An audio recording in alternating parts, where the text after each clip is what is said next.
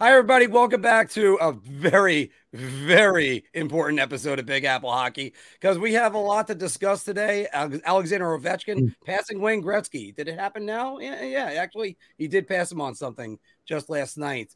Also, Ilya Sorokin as a Vezina candidate, but we got a bigger story to talk about. But first, let's introduce ourselves. I, of course, am your host, Mark Williams, who has been hopelessly addicted to God of War Ragnarok. And I am joined by a Mr. Anthony Larocco. Yeah, and happy birthday to the man you're about to announce. Hopefully he enjoyed his day. But yeah, it's a good show that we got on tap for today.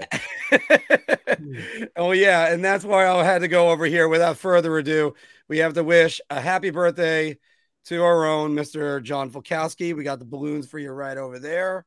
And the happy birthday, Phil banner. I was about to say, just as long as you guys aren't singing to me, I think I'll be good. But another year around the sun and probably another game that'll lead me one step closer to probably keeling over and dying of cardiac arrest with this team.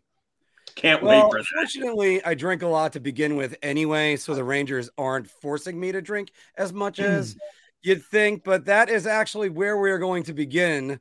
Because first, I have to say, after most Ranger games, we've been busy. It's been the holidays, guys. Sorry about it. But you get either the John Fulkowski final buzzer or you get the 60-second reviews on Instagram with me. And you could always check out more articles at bigapplehockeypodcast.com, but try to get more of them on there. And actually, I still got 2 more of these trucker hats. They are available if you click the link. They're only this type, the blue one, but we're going to be getting more on that because after our last show, guys, we said the Rangers got to win that last game on the road trip. They can't lose a game to Anaheim and be their first regulation win. Well, they lost in regulation and became their only regulation win. And then they blow 3-0 leads to the Oilers and a 2-0 lead to the Devils and lose in regulation. They fail to get a point in the last 3 versus the worst team in the NHL and 2 teams they had multi-goal leads on. Philk, is after this 0-3 week, is this the precipice of their season or is it just a speed bump? I don't even know anymore. I always thought of myself as somebody who might have somewhat of an answer to things. Not that I know everything because I don't. I really don't. But the one thing I will say is whoever designed that or whoever came up with that no quit in New York hashtag, they can't use that this season because this team does nothing but quit. The coaches quit on the players. The players have quit on each other.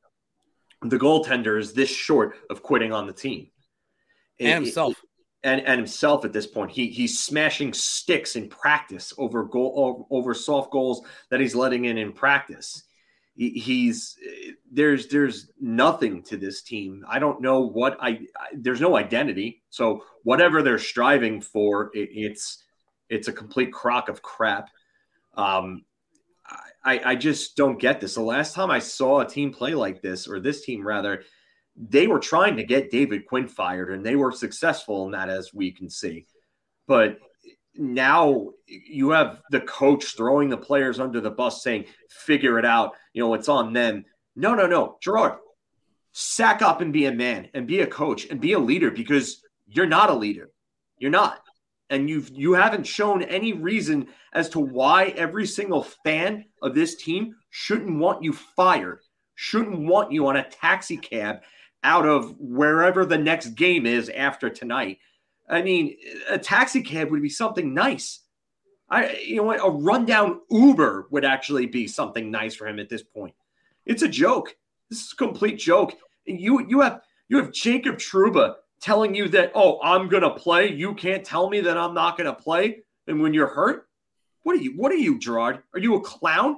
Are you running Barney and friends over there? Is everybody going to get together and sing Kumbaya around a fire pit, roast some damn s'mores, and everything's going to be A-O-friggin-K? Is that what it's going to be? We're going to continue to send out Power Play 1 and have them do the same stupid things over and over again? Oh, They're her. Let's force this cross-eyes pass to Mika Zibanejad that everybody knows coming because he thinks he's Alexander Ovechkin and he's not.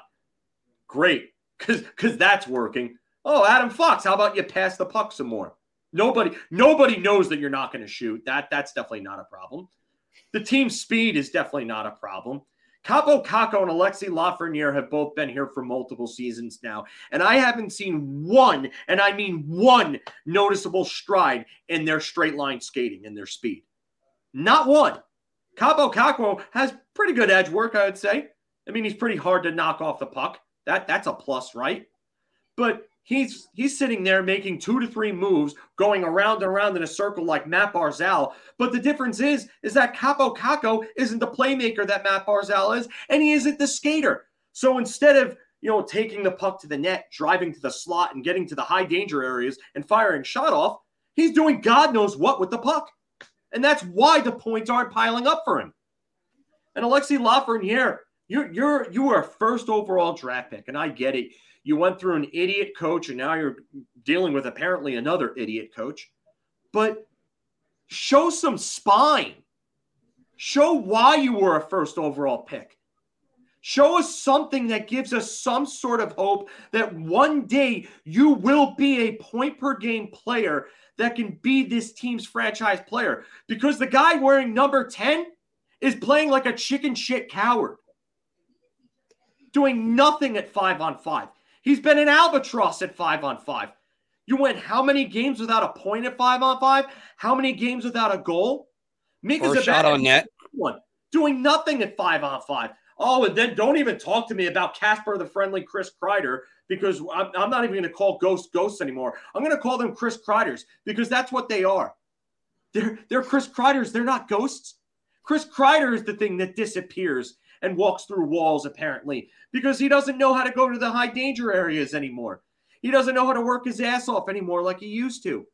You know what? I don't see where the production is coming from with these guys anymore. And then you have the coach continuously putting out guys like Jimmy Vesey on your top line. Hey, ding dong, moron. It hasn't worked. It's not going to work. Stop doing it. Stop. If you want to tank for Connor Bedard, yeah, that's great. Then go ahead and continue to do this. Because by all means, I'd love to watch him screw him up too and turn him into a third-line checker. Oh, that's going to be a ton of fun. Oh, no, Phil. No, he'd be on the fourth line, and he'd have to earn his ice time. Because you know what? That's what you got to do. They got to earn their ice time. Why does Ryan Carpenter continue to play? What does this guy do to give anything to this lineup? Win faceoffs?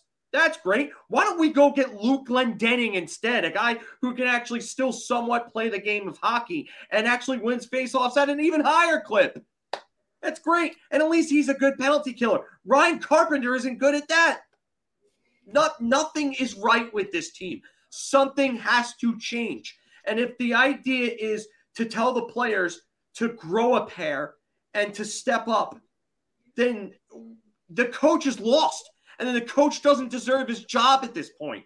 And it's sad because I was so high on this guy, and I never understood why he got fired unceremoniously from 3 different locations mid-season each time.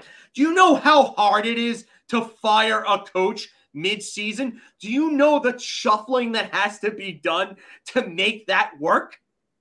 And especially one that you have under contract for at least 2 more years? I don't get it. But he was fired unceremoniously from his last 2 stops after leading his teams to successful seasons.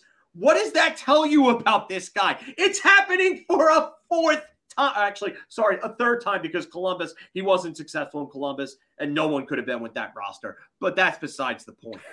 It's happening for a 3rd time, and there's nothing, and I mean nothing, that is going to stop this other than a change, because this team doesn't have it. They don't want it. They don't care. It's like the country club vibe from the early 2000s with this team all over again. Show up, collect a paycheck, go home, party, drink, and enjoy the NYC nightlife, because that's what it is. That's what it is. I've been saying for how many weeks now, Mark? How many weeks now that this team is 92, 93 all over again? About 5 weeks at least. 5 weeks? What is it? 5 weeks? Bring in Barry. It is time. I don't care what anybody says. And the people that tell me that he's going to coach like he coached the Islanders don't know what they're talking about because they didn't watch him coach in Washington when he had the ability, he had the firepower to have an offense. Well, it's time. It has to happen. Well, first off, kudos to Phil. He went a solid 9.5 minutes right there. So I was hoping to step in, but I gotta turn it over to Mr. LaRocco first. Anthony, there's like times where you have to throw down some discipline, right? Yeah. I mean, novel concept, right? He summed up everything that's really going on.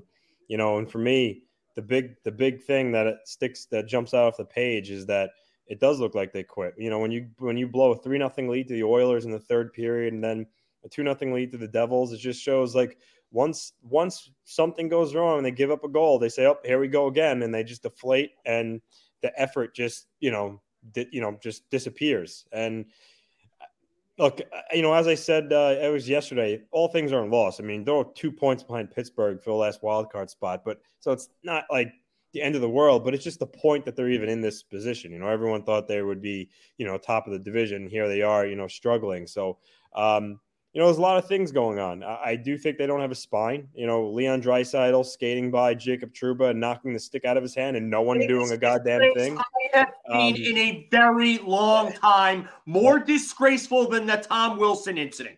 Yeah, and how no one did anything. I mean, I could tell you, if someone did that to Anders Lee, not only would Lee probably say something, someone else on the ice would have stuck up for him and took umbrage to it. And no one on the Trouba would have ran somebody. But wait, hold on, wait a minute. Let me just throw this one out there because I did throw this one on Twitter. 2 minutes remaining in a game, that would be the time to just go up and go. And you just lost a 3-goal lead and giving up the go-ahead goal with 2 minutes remaining. That's the time to go make a stink about it? Yeah, it doesn't matter. To me, it doesn't matter. I know they don't. That point. You have to. And you know what? If anybody complains about that, then watch them complain when nobody does anything about it and players just start taking runs at the guys. You know what? Jacob Trouba is supposed to be this captain. What it shows is that this leadership group is not good enough. And it is what I said when they gave him the captaincy. And before that, that this leadership group was not good enough. They weren't. Nobody on this team was worthy of a captaincy. And that just proved it right there. Game over. Exclamation point. End of story. And I mean, I gotta throw my 2 cents in there too because I did it Monday night. Oh my God, as sinuses were starting to hit me. Hold on, guys, I'm gonna pause. Somebody else talk for a second because I gotta mute my phone. I think there's a couple different issues at hand here. And one of which, last season Igor Shesterkin was playing like, Phil had mentioned, peak level Dominic Hasek. This year he's at a .913 save percentage, which that's a big difference. And you're seeing it. He's not dominating like he did last year. Number 2, Kakko and Lafreniere. They're not producing points, and that hurts. Look, they're not the reason why the Rangers are losing games, but by any they're not making like, egregious turnovers that are causing the Rangers to lose. But come on, guys, having 10 and 8 points respectively. I mean, that's just bad. It comes down to usage. It comes down to usage. That's what I've been saying all along. That goes back to the coach. That's the problem. It goes right back to the coach because the coach is the definition of insanity. Doing the same damn thing over and over again and expecting a different result. Why do you continue to put Jimmy Vesey on the top line when you have top two overall picks that you said? The very first thing he said is that these young kids were going to come in, get ice time, and they were going to develop. And what has he done? The exact polar opposite of that. And he's putting Jimmy Vesey there. And Barclay Goodrow on the second line too.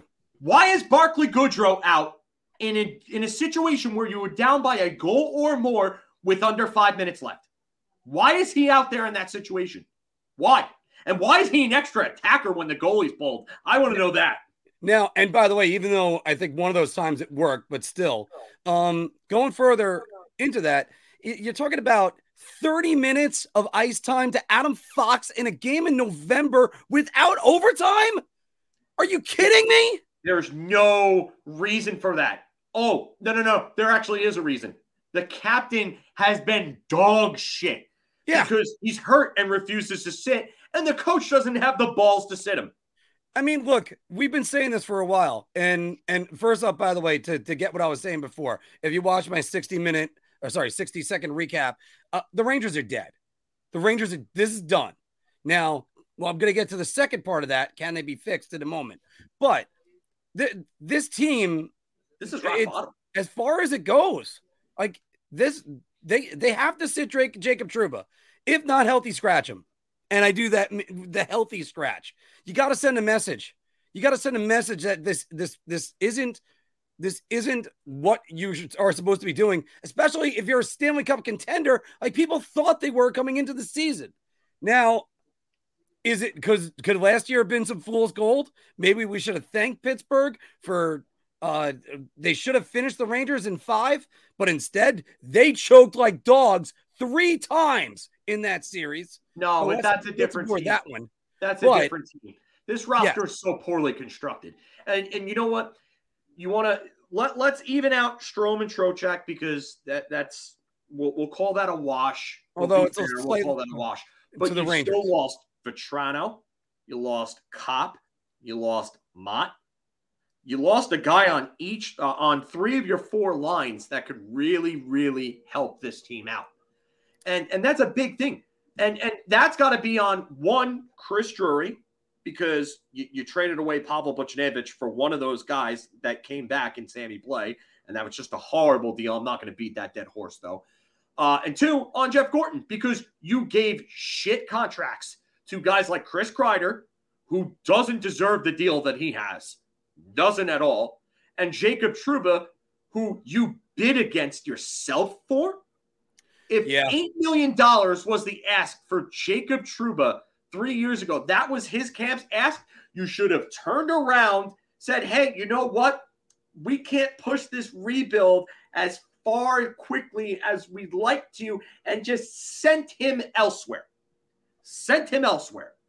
Because you wouldn't have an $8 million waste of ice time on your team, and you could actually go and improve your team right now without having to worry about cap space. Well, I'm glad you said that, because right now, here's the real question. Now, Anthony, let's start with you.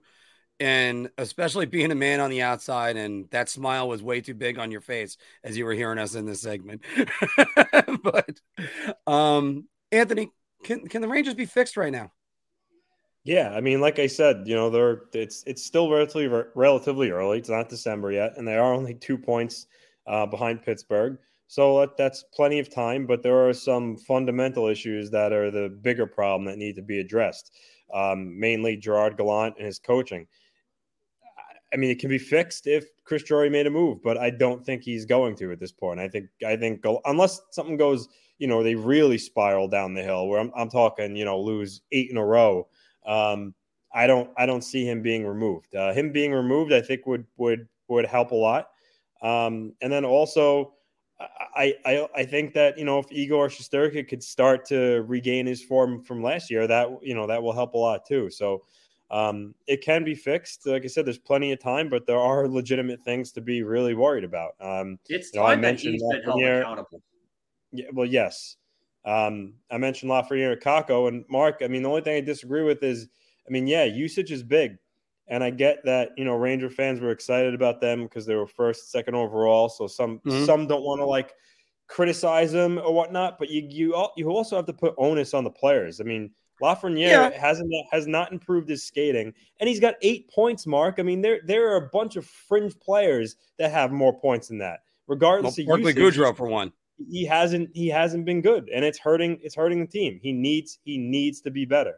Do the most you can with the ice time you get. Force the coach to play you more, but you got to be productive, and he's not. And I know you don't want to criticize him, but it's true. It's absolutely true. You know, Devil fans. No, that's a valid point, Anthony. I'm not fighting you on that one. I do have to say the coaches aren't putting him in situations. But They're all right, playing 12 and a half minutes a night. 12 and a half minutes a night. Let's say they fix it.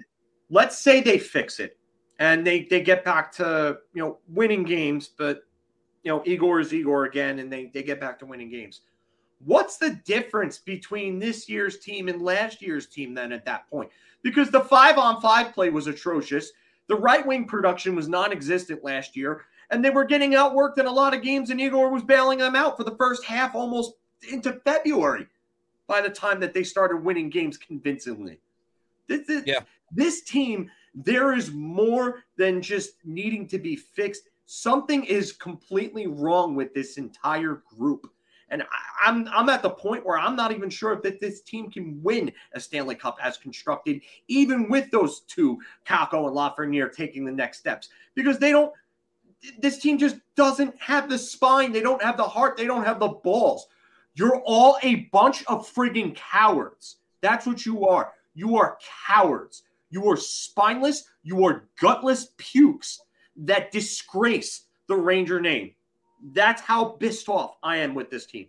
Completely disgusted with the way that this team is played. It's disgusting.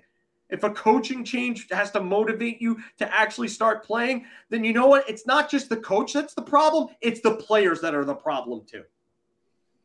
Oh man, I have no way to follow that, Phil. Thank you very much. Because other than saying once again, you got guys that you're playing. You know what? This comment here actually might be dead on here.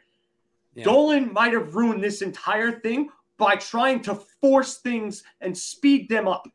Instead of just going scorched earth and letting everything just take its time and run its course, they wanted instant gratification because that's how it's got to be at Madison Square Garden, right? Tammy Panarin. I don't understand it. I really don't. You had a chance to do something special, and you had to be greedy. You had to stick your hand in the cookie jar, and now you're showing that you got caught because your best forward is on the other side of 30. Your second best forward is on the other side, is going to be approaching 30 very soon. And your third best forward is on the other side of 30, and he's a lazy piece of shit. So you're going to upset Mark the president of the fan club. That one hurts. But you know what? Show up and play. Show up and play. Stop sulking that you didn't get the captaincy and show up and play.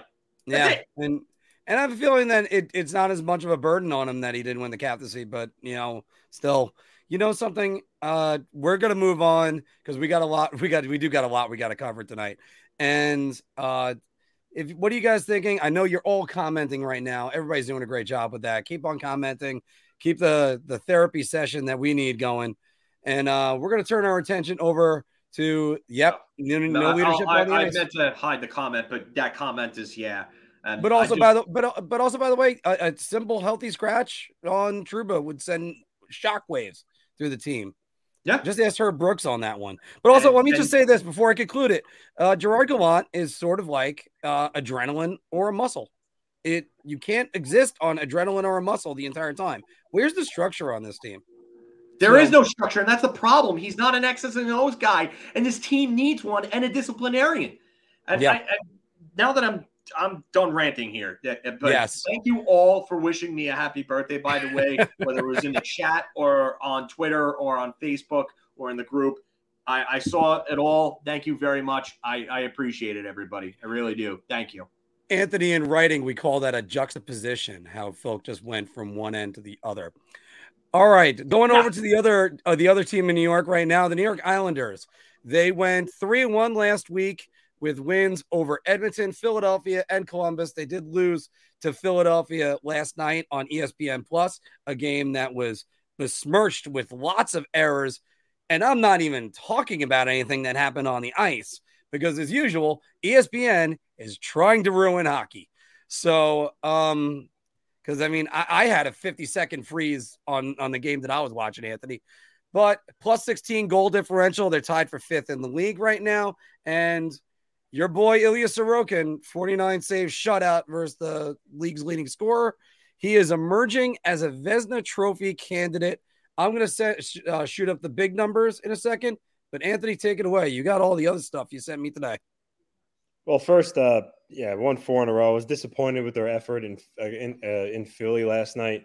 Philly's lost 10 in a row. They just played them. I think they were bound to win a game, so I'm not gonna cry about it, sulk about it too much. It is what it is. But now they're gonna be coming home on Friday, and they got Nashville again on ESPN Plus, their second game in a row on streaming. Oddly enough, they're 0-2 so far when they play on ESPN Plus. So hopefully they break that trend on Friday. But overall, playing good hockey. Matt Barzal continues to produce points. Brock Nelson scored his 11th goal the other night. He's hot.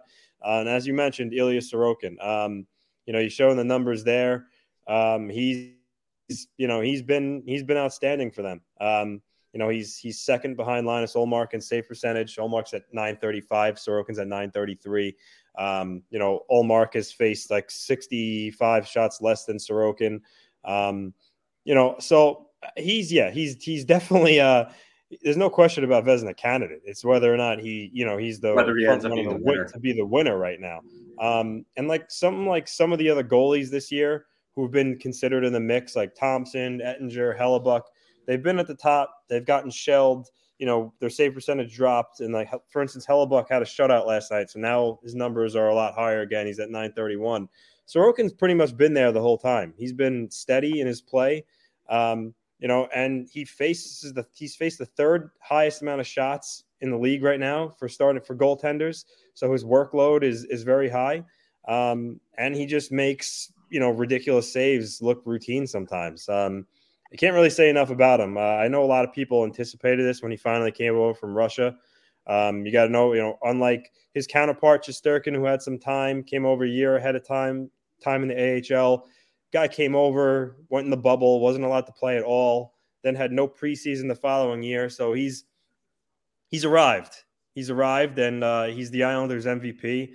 And like I said, I really can't say enough about his play and what he does for this team. So when he's in the net, you're confident that you're going to get a win. He gave them the opportunity to tie the game last night in the third period. He made a couple of real good saves in a row. Unfortunately, couldn't get the tying goal, but what he's going to give you, every night. So, like I said, I can't say enough good about the guy. I think the one thing I'm going to say before I turn it over to Philk is, and I said this to you, all those numbers you were quoting me today, I'm not surprised about a single one of them. The way that I look at it with him, it's just very simple. He's this good. That's what was to be expected. Now, these are like the numbers that Shesterkin was putting up last year. The goals against is a little bit higher, but that's about it. The save percentage, a little bit lower than where it was at this moment, but Shesterkin was on another chart.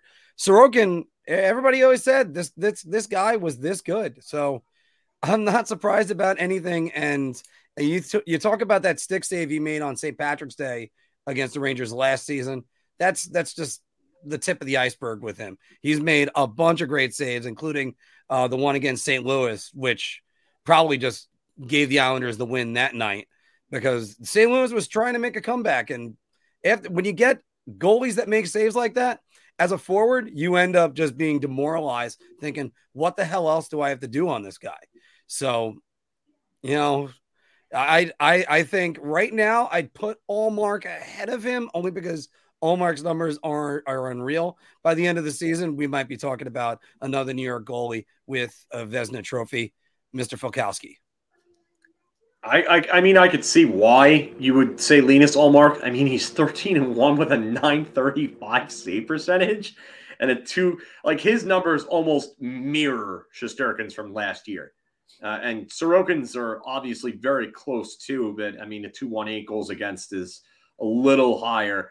But I mean, Linus Ullmark is playing behind the best team in the league right now, and he's been a big reason as to why they've been really good. So I'm not trying to discredit him, but I mean, if you're talking about two goalies right now at the top of the league that I think do the most with not the greatest supporting cast in front of them, I got to go with Sorokin and then Connor Hellebuck.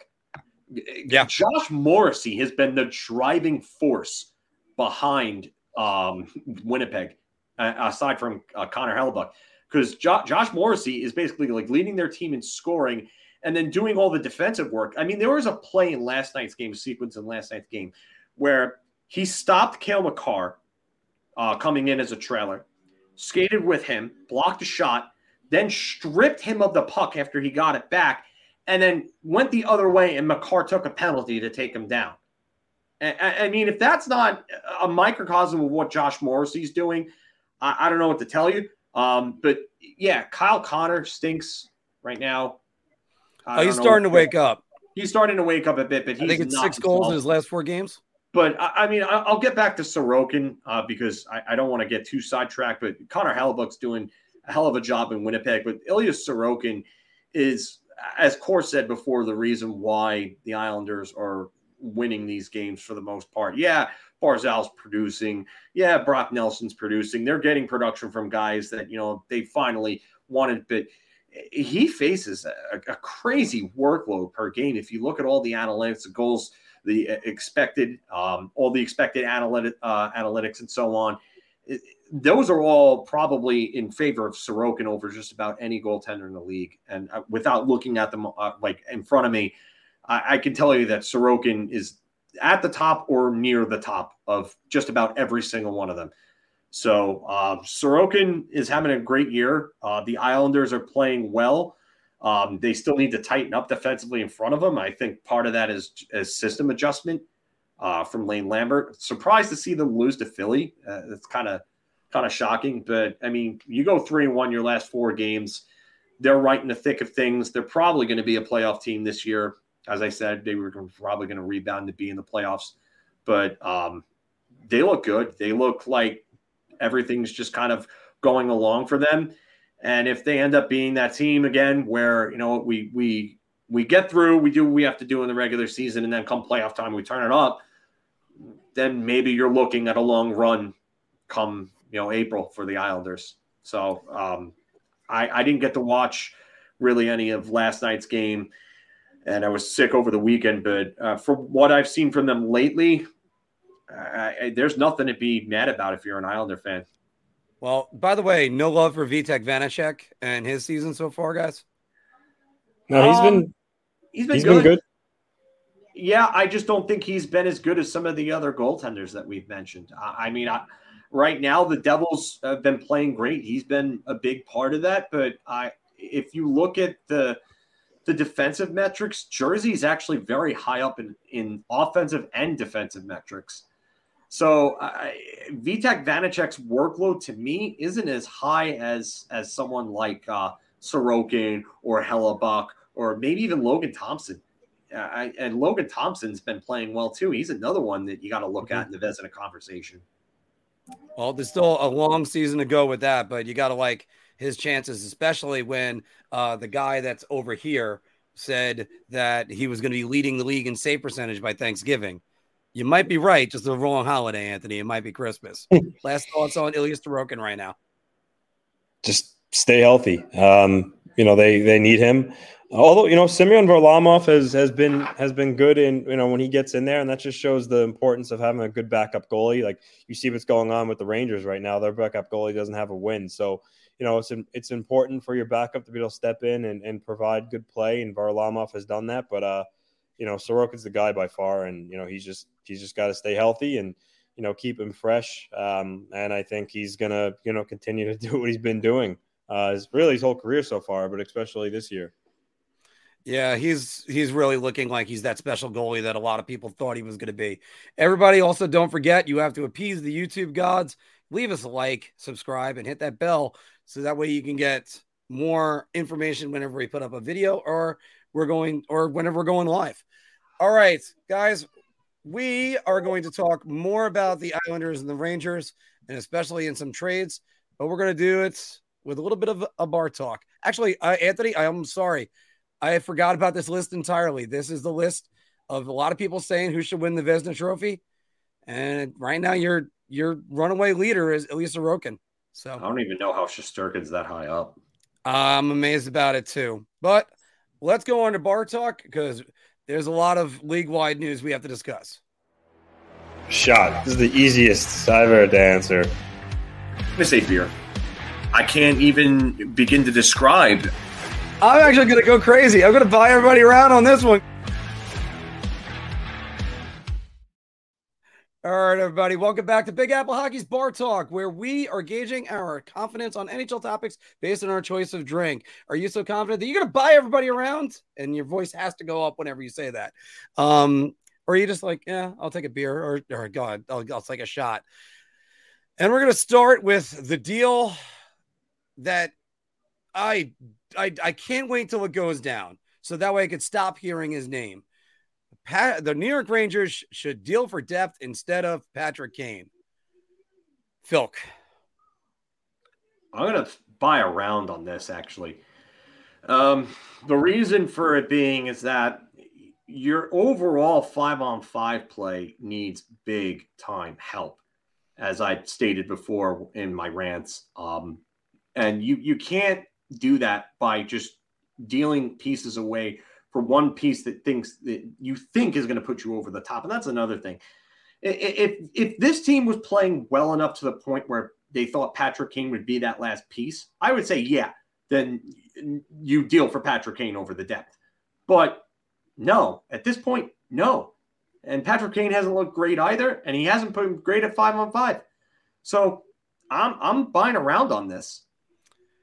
Yeah, I'm going to actually jump in next and just say I'm buying around too. I've been beating this drum for a long time. Patrick Kane on the New York Rangers is completely useless.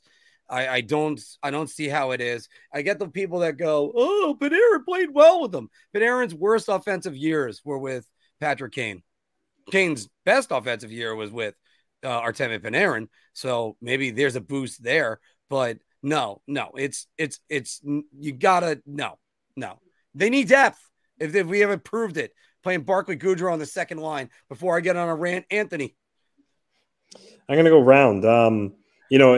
If come the trade deadline time, they're, got back to the Rangers of last year, then maybe I'd answer this differently. But as of right now, the state they're in right now, why would you give up future assets and picks for a guy that's going to be a rental? You're not going to be able to afford to keep him beyond next year. And there's no guarantee you can even get to where you get to the Stanley Cup Finals. So I think it would be a poor use of asset management to do that. So for right now, yeah, the Rangers would be silly to trade for him for sure. Anthony, speaking about players that I just really want to be traded so I could stop hearing their name bantered about. Coyotes defenseman Jacob Chychrun is set to return soon. He already did. Oh, great. So then there it is. The New York Islanders should try to move assets for Jacob Chychrun. Yeah, you know what? I posed this question when I heard in the last 32 Thoughts with American Friedman. They mentioned that the Islanders are one of the teams in for Chychrun, which Marek talked about also a month or two ago. And to me, I mean, he's a good player, but I mean, it's no secret. Come the deadline, if the Islanders are in it, they're going to try to add a score in the mold of a Kane or Horvat, something they really need. You already have Adam Pelech and Romanov on the left side, which is, pretty good. I don't think it would be prudent for Lou to move the assets he does have for Chychrun when it would be better served doing it for a forward. So I'm doing wrong. I would like to see him on the Islanders. I just don't think it's the right move. So, I'll go shot actually. Okay. Philk.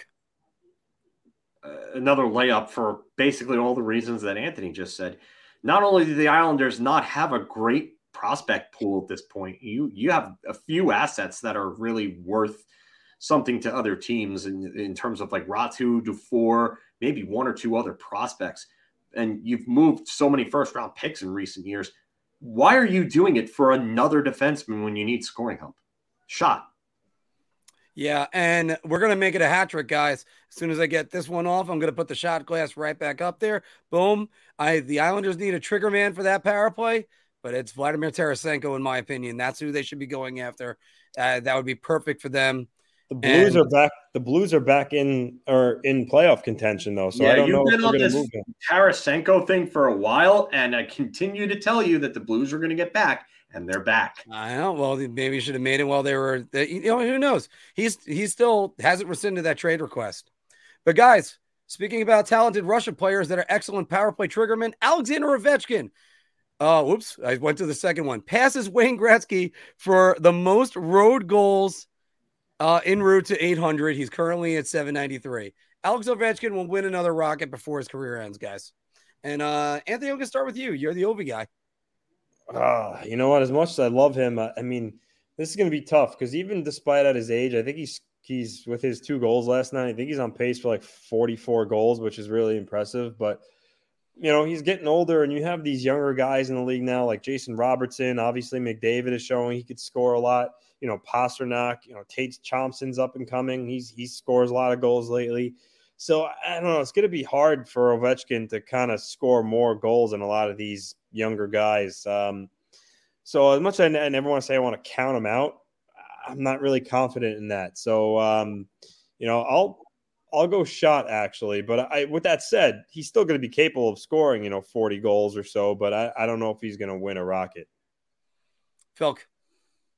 I've got to go shot. It just in a league where you have Austin Matthews, I just shot. And then you have Connor Bedard, who's about to come up after this season. And that you mean the Rangers' fourth line center? Yeah. Yeah, because the best thing for the league would actually be the Rangers not getting him so they can't screw him up. But Connor Bedard, at his age, had a better shot and better technique to his shooting than Austin Matthews did. And I've watched several videos on this. I've talked about this in the past. Connor Bedard's technique, shooting-wise, is damn near flawless. It's just about as almost flawless as Matt Barzal's skating technique is. And that's saying a lot about how good of a shooter that Bedard is. So you're going to have guys like Bedard and Matthews competing for the Rocket every damn year. And Ovechkin is going on, he's 37 now. So, yeah, his best days are behind him. So this is a shot. I'm only going beer because I can't count him out. Every time I've counted out Alexander Ovechkin, he's turned around and just bursted out of whatever funk he was in. So I gotta give him all the credit in the world to what he has done in his career, his longevity, and he is going to be worthy of the gold crown when he eventually passes Wayne Gretzky, possibly. I mean, you know what? I think if he scored 45 goals, for instance, this year, I think that puts him at 824 goals or so. That's 70 goals shy of the record that he would need to get in 4 years. I mean, I think if he has another 45 goal a year this year, I think he might be a lock to break it, honestly. Yeah, definitely.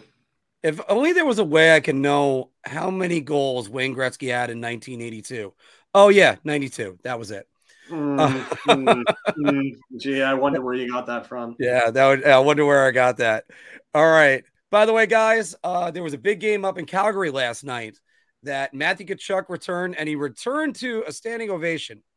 And his quote was, "I was looking forward to the game. It wasn't like we talked about earlier, like a game that we needed like I needed this game to close the door on my history here." That wasn't the case at all. The Florida Panthers are winning, and I put that in quotes, winning the Matthew Tkachuk trade. And Phil, sorry, I didn't start with you for a while. I'm going to say beer. One, it's too early to tell. It's too early in the season. And I know Justin Huberdeau has not had the year that everyone would want. He's only got 12 points. So, and he's pretty far off a point per game. And, Sutter hockey will do that to an offensive forward sometimes like that. Unless you're Anze Kopitar and you know how to score 90 points while winning a Selke under him. That's another story. But you know what? It's too early to tell. And Huberdeau, I like Elias Lindholm. I don't know if he's the best offensive center to play with. I mean, Johnny Gaudreau and him had great chemistry. So it's another story. But, I mean, Huberdeau and Weegar, they haven't put up the points. Weegar's been really good defensively for them. Calgary has probably been my biggest disappointment this season because I expected so much more of them with the roster that they had. But again, early, I'm going to say beer. I'm going to jump in right now. And as I'm flashing up all these other stats with them, I'm going to go with Beer too, because again, you don't judge it by 20 games or so. Yeah. You judge it by, and even sometimes you judge it by whatever Calgary could get back. I mean, they were able to get back Jonathan Huberdeau and Mackenzie Weegar and sign them long term. And they were going to probably just lose Kachuk next year in free agency or so because he didn't want to sign long term. Probably, I mean, they got a lot out of that deal, and then they end up getting Nazem Kadri after that. So it still could be better, but still, I'm gonna go Beer on that if I didn't already flick that on there. Anthony, I'm gonna go Beer. Kachuk's ninth in the league in scoring. He's playing really well individually. But if you look, the Panthers are actually outside the playoffs right now. And I'm not saying that if, they had Huberdeau still that things would be different. But the thing is with Huberdeau, you knew he had the chemistry with Barkov. Things clicked. You change things, and now, they're not where they were last year. And again, it's early, things could change. But, for that reason, I'll say Beer. And by the way, Anthony, one of those reasons why Florida is outside the playoffs right now is they're not getting exactly pristine goaltending from Sergei Bobrovsky. It's okay with Spencer Knight. His numbers are better, at least. But you look at these numbers by Sergei Bobrovsky, 3.84 goals against. He's 4-6-1 and a .878 save percentage. I mean, the only way to get worse is if you're trying to dodge it. Mr. Filkowski, Sergei Bobrovsky is done. He's cooked. I'm going to say round. I don't see how you get better at his age at this point. I mean, he may have a renaissance year, but he's not playing behind some terrible team. He's playing behind a pretty good team that could be so much better if he played better. He just turned 34 a couple of months ago. I mean, the numbers there are they're terrible. And he's got a completely buyout-proof contract, because if you buy him out at any time during the contract, you want to know what the dead cap that you'd carry for him would be? What is it, actually? It's a cap hit of $6,666,667. And if you bought him out today, yeah, that would be nuts. And if you bought him out today, if you bought him out after this is the fourth year of the deal, or actually, yeah, if you bought him out after this year, so this was 19, 20, 21, 22. Now this is the fifth year. So you would be on the hook for 2 more years of that, and then more years of about what minus that cap hit minus about $5 million. So 1.666667 million. Yeah. So for a couple of years. So Bobrovsky, he's done, and he needs to be better. And you know what? It brings me back to the conundrum. Why the hell did you draft Spencer Knight if your plan was to sign Sergei Bobrovsky a few weeks later in free agency? We go right back to that all the time, and I have to keep saying we're harping on it for a reason, people, because it made no sense. I don't know if that was still Dale Talon or something, but it's just Dale Talon. There was still Dale Talon. That was ridiculously stupid. That was just there. Anthony. I'll go Beer. It seems like this guy's MO is like almost every other year, every 2 years, he's like a completely different goalie. Last year he had a .913 save percentage, which is solid. This year he's playing at a rate that's much, much worse than that. So based on his pattern, I'm hesitant to say cook, because if he follows that, maybe next year he'll raise his game again. But his contract's certainly not good, probably immovable. So that's really bad for Florida. Their only hope is that he starts to play better this year, or next year he could play at a level he did last year. So what you're saying is to be fair. But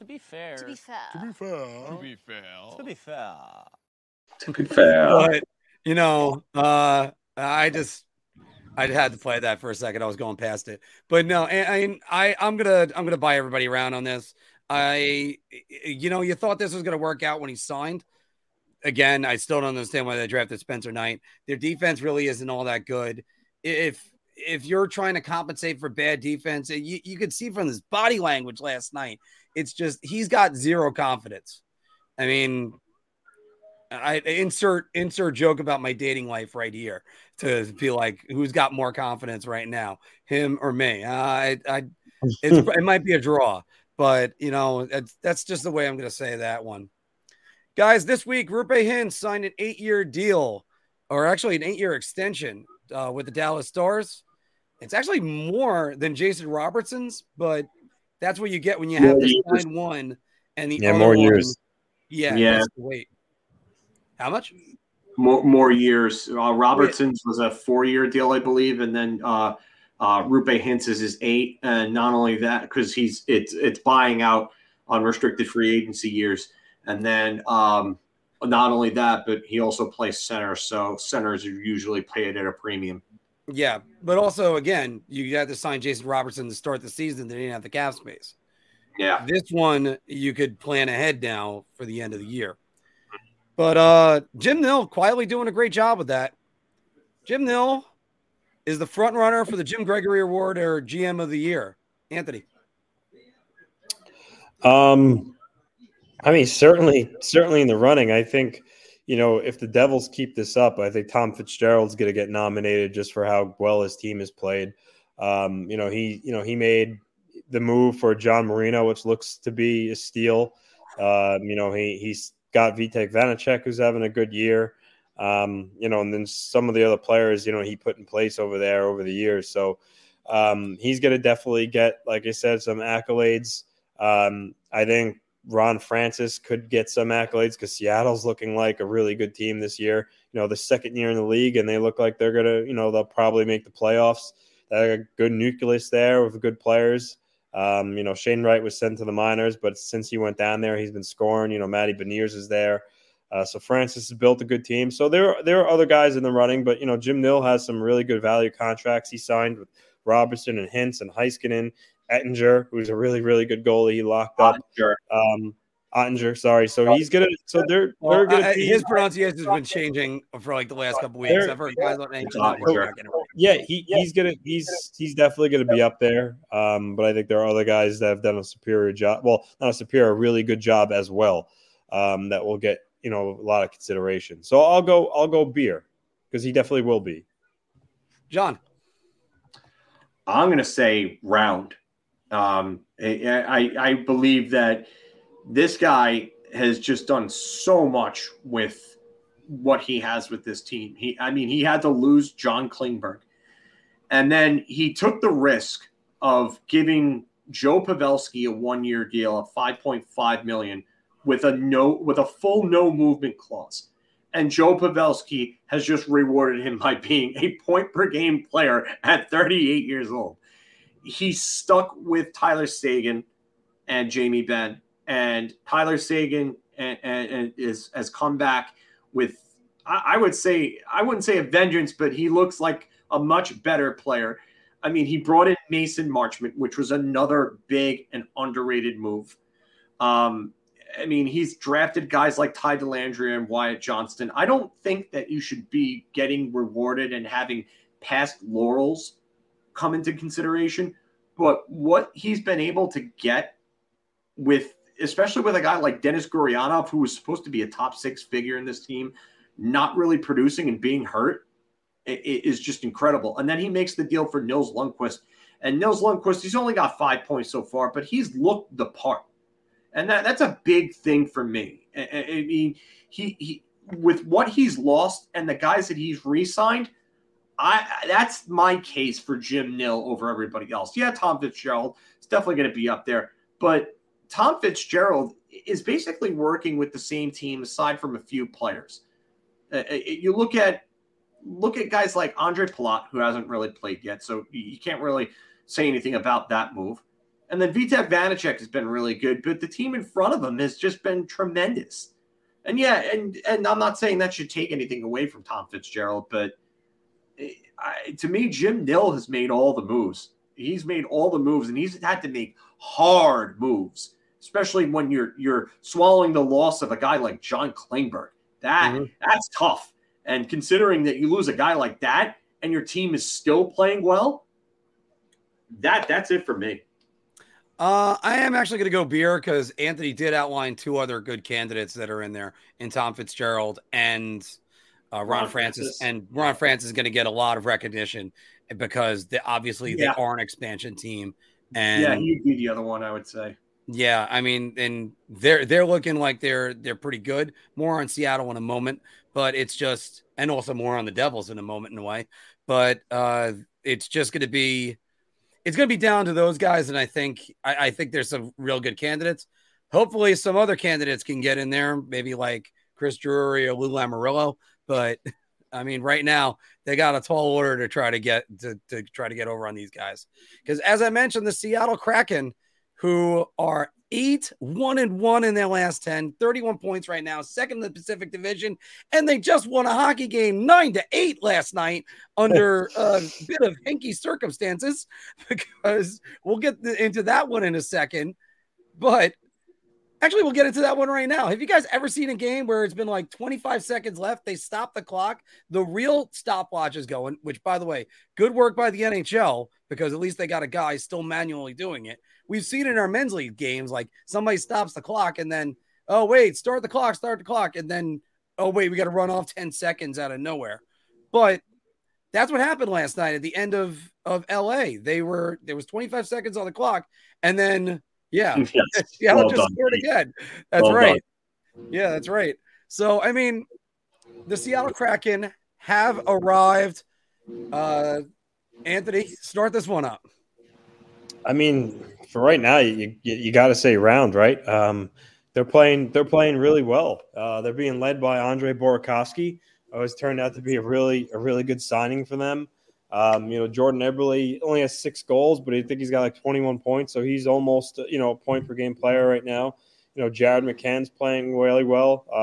They got Oliver Bjorkstrand, who's not really scoring at the way he did in Columbus, but nonetheless, he is a good addition to the team. Matty Beniers, they got a good group of forwards, a very good group of forwards. Their defense. By the way, who predicted Matty Beniers to be the Calder Trophy winner this year? Yeah.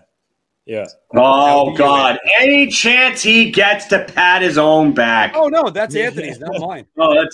Never mind. I thought that was you for a second. No, he was asking me about Victovic. Yeah. So they got a good team overall. I know Grubauer was hurt for a little bit. Their goaltending's solid enough with him in goal. I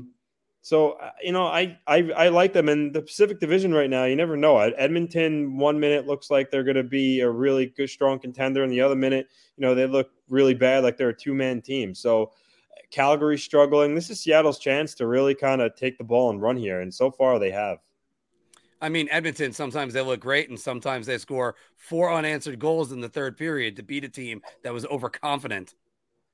So anyway, Philk, Seattle has arrived. I'm going to say round. You know what? I was very hesitant with this team, but I'm starting to see signs that they've bought into what Dave Haxtell is selling them. And they're playing hard, fast hockey. They're up-tempo. They're in your face. They're structured. Yanni Gourde is scoring maybe about just over a 40-point pace, a point every other game. Daniel Sprong is almost a point per game. It's like the island of misfit toys or misfit overachieving toys. Look at Daniel Sprong, almost a point per game. Justin Schultz has come back from the dead because, for a while he looked like he was going to become a real good offensive defenseman in Pittsburgh, and then he just kind of fell off a bit.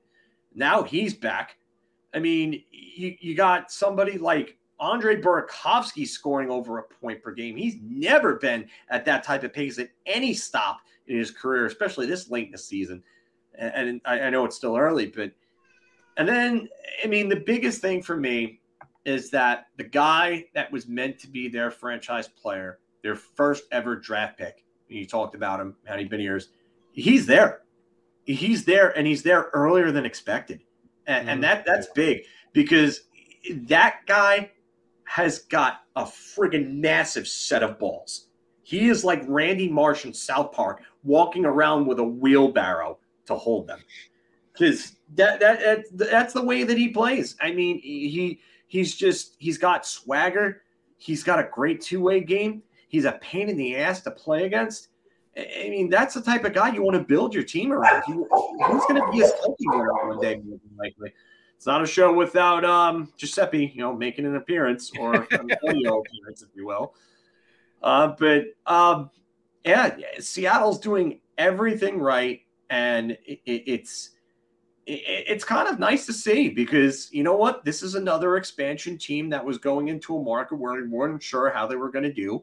And all of a sudden they're arrived quicker than expected. So you know what? Good for Seattle. Good job of Ron Francis, as we were talking about before in the previous segment in Bar Talk. And you know what? The fans, I mean, it's nice to have a hockey team after all this time, and it's cool to see them winning. Just don't win at the Rangers' expense anymore. Thanks. Well, you know what? You guys talked me up. I was going to say beer because there's a lot of things I'm expecting. Burakovsky to go back, Martin Jones to become Martin Jones again. There's so many things that are with that. But I got to go round. And you know what? Martin Jones is one of those reasons. Look at this numbers: 12-4 with and 12-4-2. He's got a 2.90 goals against average and an 893 save percentage. 893 save percentage, and he's their star right now. Grubauer, 5 games played, he's 1-1, and he's not really doing well either. He's got like almost Sergei Bobrovsky numbers, but you gotta say that these guys really, they look like they're doing a hell of a lot of good work up there. And yes, they're taking advantage of some Pacific Division teams that thought they were better than what they are, whether or not it's beating up on Vancouver early while they're starting to put things together in Vancouver. So a little bit good for that. But 8-1-1 in the last 10, maybe I owe Dave Hackstall an apology. He's one of those guys that is just, I love when people prove me wrong. Go ahead, prove me wrong.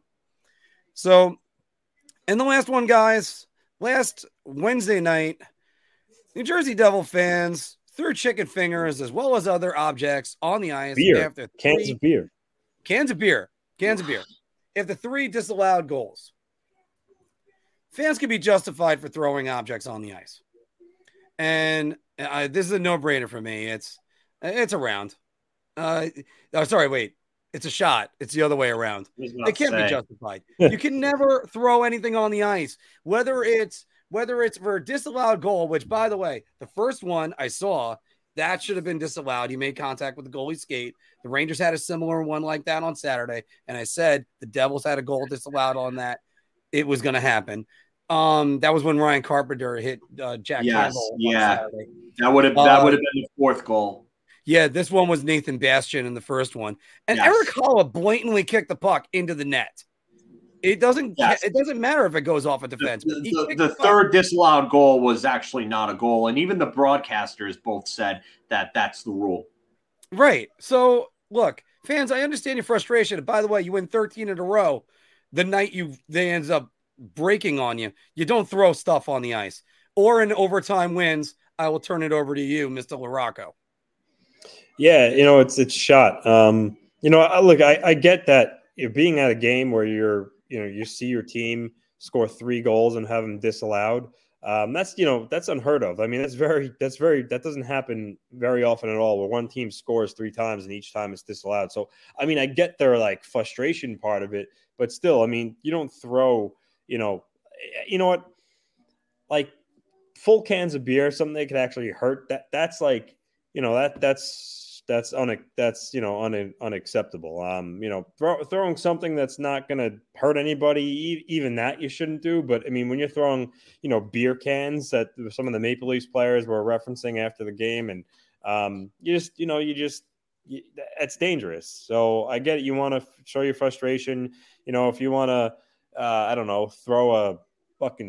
fling a cap or that you shouldn't do, but at least it's whatever. But a can of beer that could actually legitimately hurt someone, that's disgusting. You don't do that. Phil? In no such sort of way. And I can tell you right now, there's been times where I've wanted to throw objects No. I look back, when I think of this, I look back at the Chris Kreider incident with Carey Price in game one of the 2014 Eastern Conference Finals. And you look at it, at the still shot of Alexei Emelin's stick, like literally bending over his knee. And like the smallest thing can take someone and just put them either on their back or completely on their face without notice at high speeds like that. Mm-hmm. So imagine throwing something, and not only that, but think of this.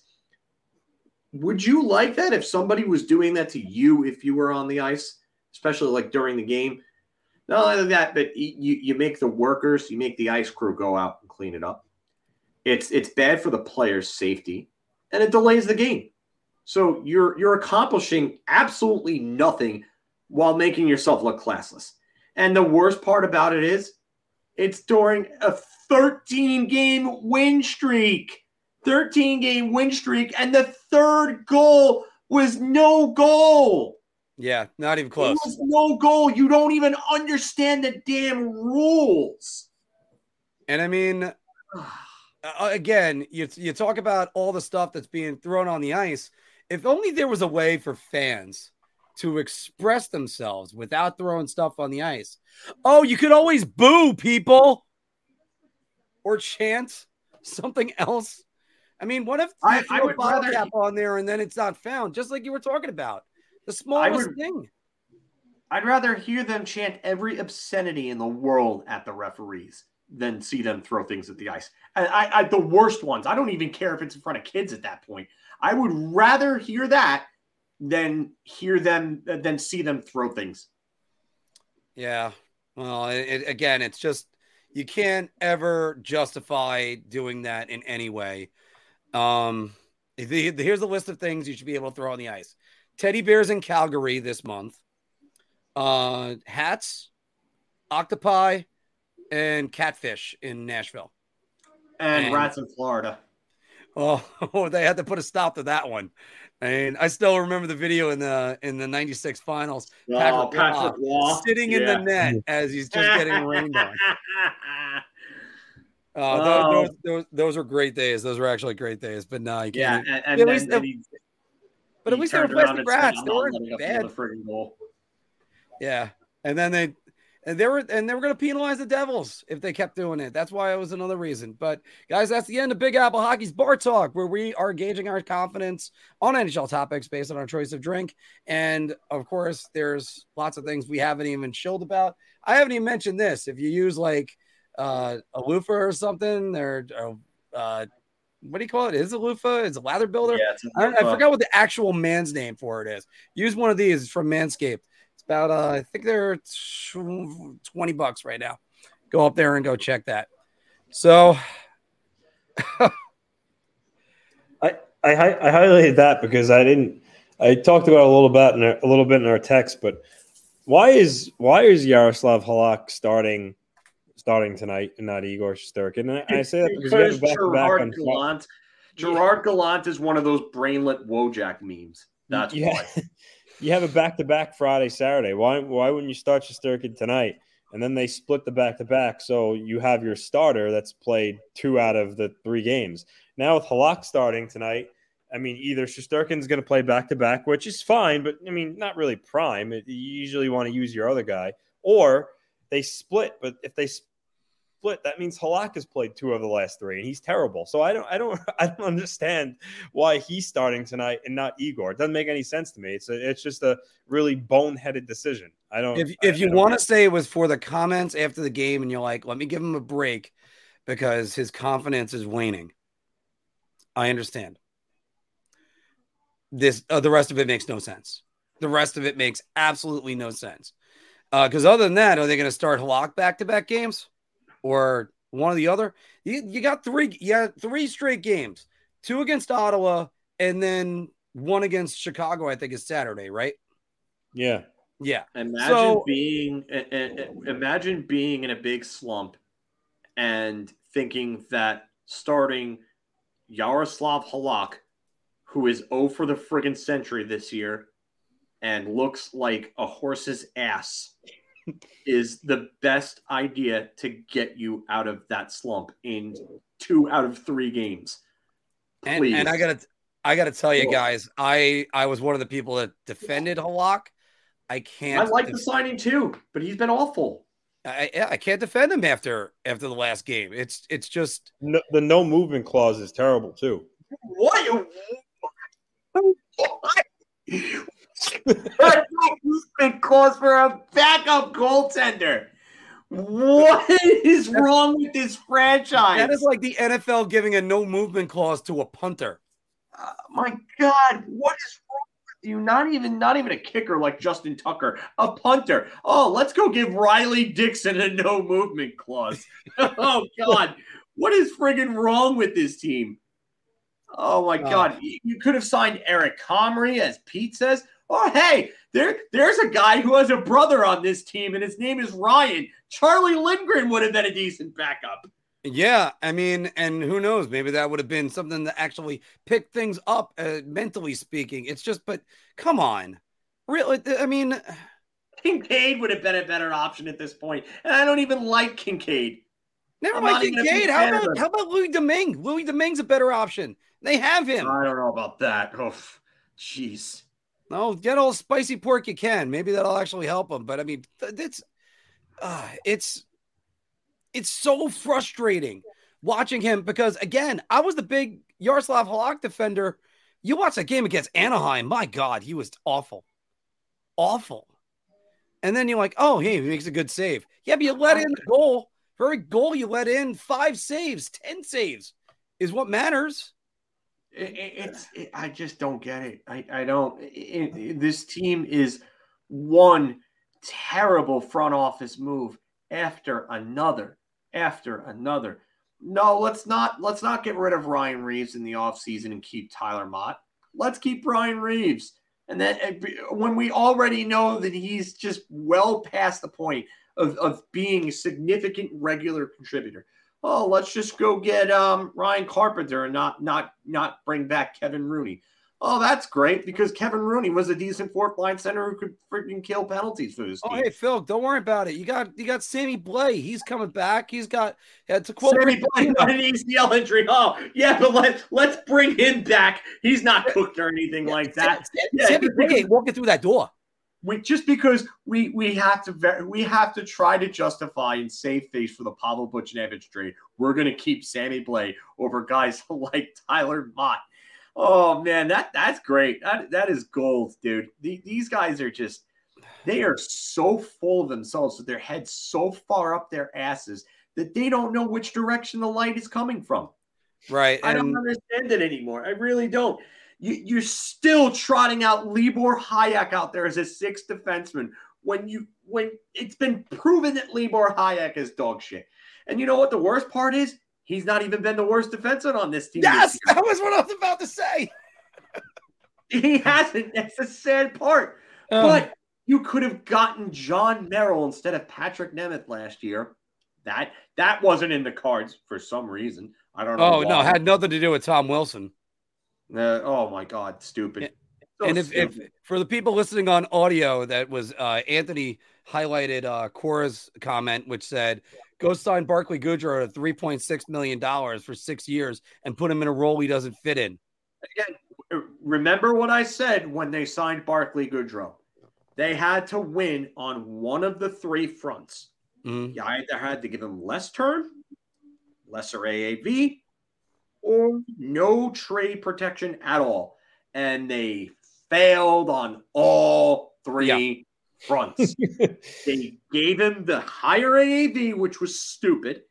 They gave him a crazy amount of years for a bottom 6 player. You never see bottom 6 players like that get those types of years. And then you gave him modified no trade clause. What is going on with this team? Chris Drury has done nothing to make me think that there is anything in this head of his other than air. And he was a guy who was nominated for GM of the Year last year. So you know what?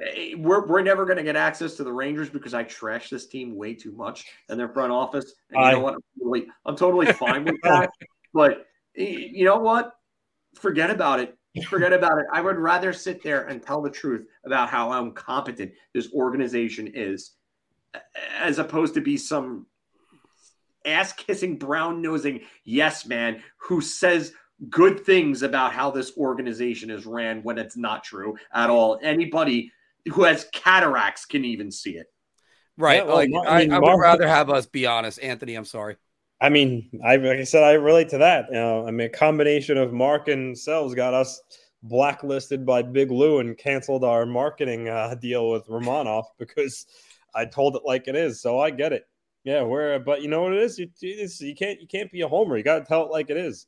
And you know, I'll applaud them when it's necessary, and I'll also criticize them when it's necessary. So yeah, I feel you there, and you know, it is what it is. As Anthony said, I call ball to strike.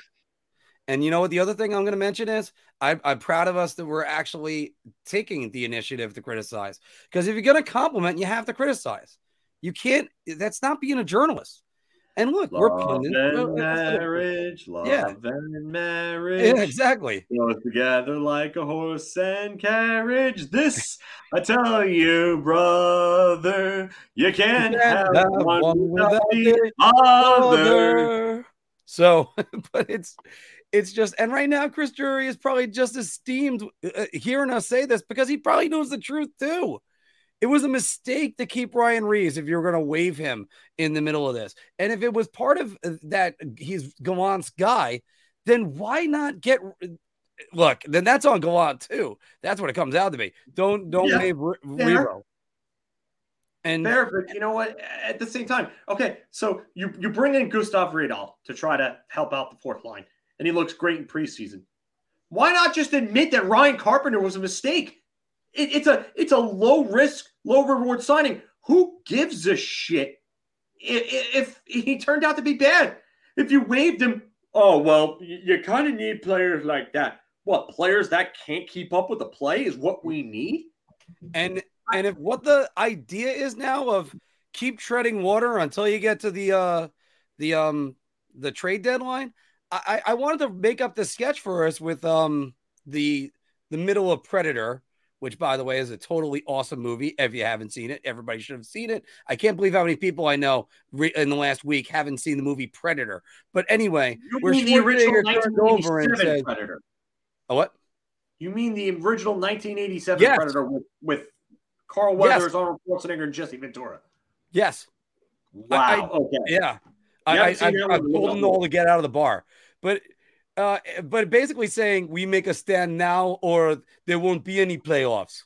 Because that's what it comes down to right now. You have to make a stand now. If you wait like the Vancouver Canucks did last year and then you play 650 hockey the rest of the way, oh, wicked. Oh, my goodness, wicked. No, that's a no-no. That's a no-no. That's a movie foul right there. All right. You can't watch another hockey game until you see Predator. Yeah, so, your homework assignment now is to watch Predator and get to the chopper afterwards. But I mean, it's just that they have to make a stand now before it gets out of control. What if the Rangers go 1-2 in the next 3 games? Then you just blew easy points because you already did it against Anaheim. You already did it against Edmonton, which all you had to do is play 20 minutes and not give up 4 goals. And again, my most damning statement about it is it was expected as soon as they let in the second goal. And Turk didn't want to take a timeout at 3-2. So, nope. Side note, since Anthony hasn't been able to say anything in a while, Lane Lambert has been doing a good job. He has not managed his timeouts. Like, he hasn't used them. Like, if you're not going to use them, like, what are you doing? What are you doing, man? I don't know. But again, you have to make the stand now. You can't let this snowball. If they get to 8 points out in that division, the Herculean task you might have to go on. And by the way, before I forget, guys, because I'm sorry, we've been on so many rants today. Get well, Chris Letang, because it's horrible what he's going through. He did it once before in 2014. He's out right now indefinitely with a stroke. He did come back 2 months later, but that was also 8 years ago. So all the best to him and his recovery. Mm-hmm. But you can't be putting yourself behind when you have Alexander Ovechkin in your division, Sidney Crosby in your division, the Islanders playing well, the Devils playing well. Carolina still looks like they want to win the division, which they probably will this year because they turn it on in March. And then the Rangers are going to be outside looking in going, hey, maybe we could get a wild card spot. No, that's not the answer. They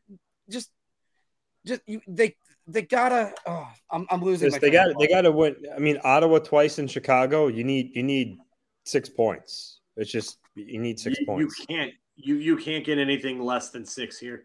But here's my question: if they do go 0-3, for instance, or 1-2, is that when they have to make the move? You have to let Turk go. I would think it would be, but I'm kind of with Anthony where I don't know if it's going to happen. But I will say this: Gallant has gotten himself fired at each of his 3 previous stops midseason. 3. And like I said before, it's really hard to do that for an organization. So if this organization starts to see what those others were seeing, what's going to stop them from doing that then at that point? I mean, Hartford is not exactly a great team. They're okay. But, I mean, and you got a guy that said that he wanted to coach an original 6 team out there. You also have Rick Tocchet out there. There are guys out there that they could hire.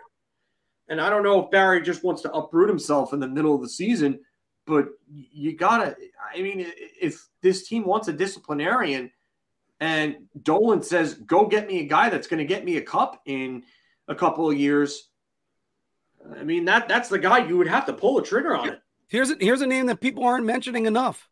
Chris Knobloch. Bring him up. You're already paying him. You don't have to go out. What's going to happen if that does happen? Yeah, but I mean, it's almost like you're trying to see whether or not this team can cure itself. I don't know if it can. So right now they got a disease. Let's take a couple questions. We have about 5 more minutes we can go, and it's an actual 5, maybe even less than that. I'm actually clicking on for the first time right here. Actually, this is a great example, guys. Upstate Isle. Gallant wins games, not championships. Yeah, I kind of have to agree with that. I mean, he came close that one time. Otherwise, he hasn't come close, and he hasn't looked good. Anthony, is this true? That? Yeah. Yeah. When I guess Trotz, one of the last interviews he did with an outlet, he said that no one's called Lou to ask for any permission. So I do think Lou would have to give permission to whatever team to essentially free Trotz. So I didn't see anything about that. I don't know if he would do that for the Rangers, but I mean, I really don't know. Well, technically speaking, when guys are fired, that you have to actually ask permission from the other team. Yeah. Or you could be a coach in the Stanley Cup Finals for the first time when the team looks like they're going to win a championship in 54 years and negotiate your way out of town with Detroit and St. Louis. But Mike Keenan. Oh, Mike Keenan. Fucking Mike Keenan. And then I got friends of mine yelling at me, telling me now they need a guy like Keenan. Yeah, a guy that quit on them. Ranger fans never forget that. He quit on them. Pete is saying this right here. Gallant's flame burns bright early, but man, it fades quick. And that is true. That is unfortunately very, very true. And right now, my Budweiser light is starting to go off. That's interesting. Pregame. Yeah. I wonder got where the glass on this went. I'll have to find it. The Bridgeport Islanders beat writer tweeted, Atu Rowdy does not appear to be in Bridgeport's lineup tonight. And then Stefan Rosner covers the Islanders, retweeted it, said, could be something, could be nothing. Isles on ice tomorrow morning for practice. So, I mean, I don't think it has to do like anything trade related, but I do think it may mean he may be getting a recall, which Wow, if that's the case, that's actually good news for the Islanders. yeah, I mean it's probably more so for an injury because Bailey was out last night with a upper body, which is why Ross Johnston played, and then during the game, Cal Clutterbuck left early, so he might not, so he might be unavailable. So looks like Ratu might be coming up.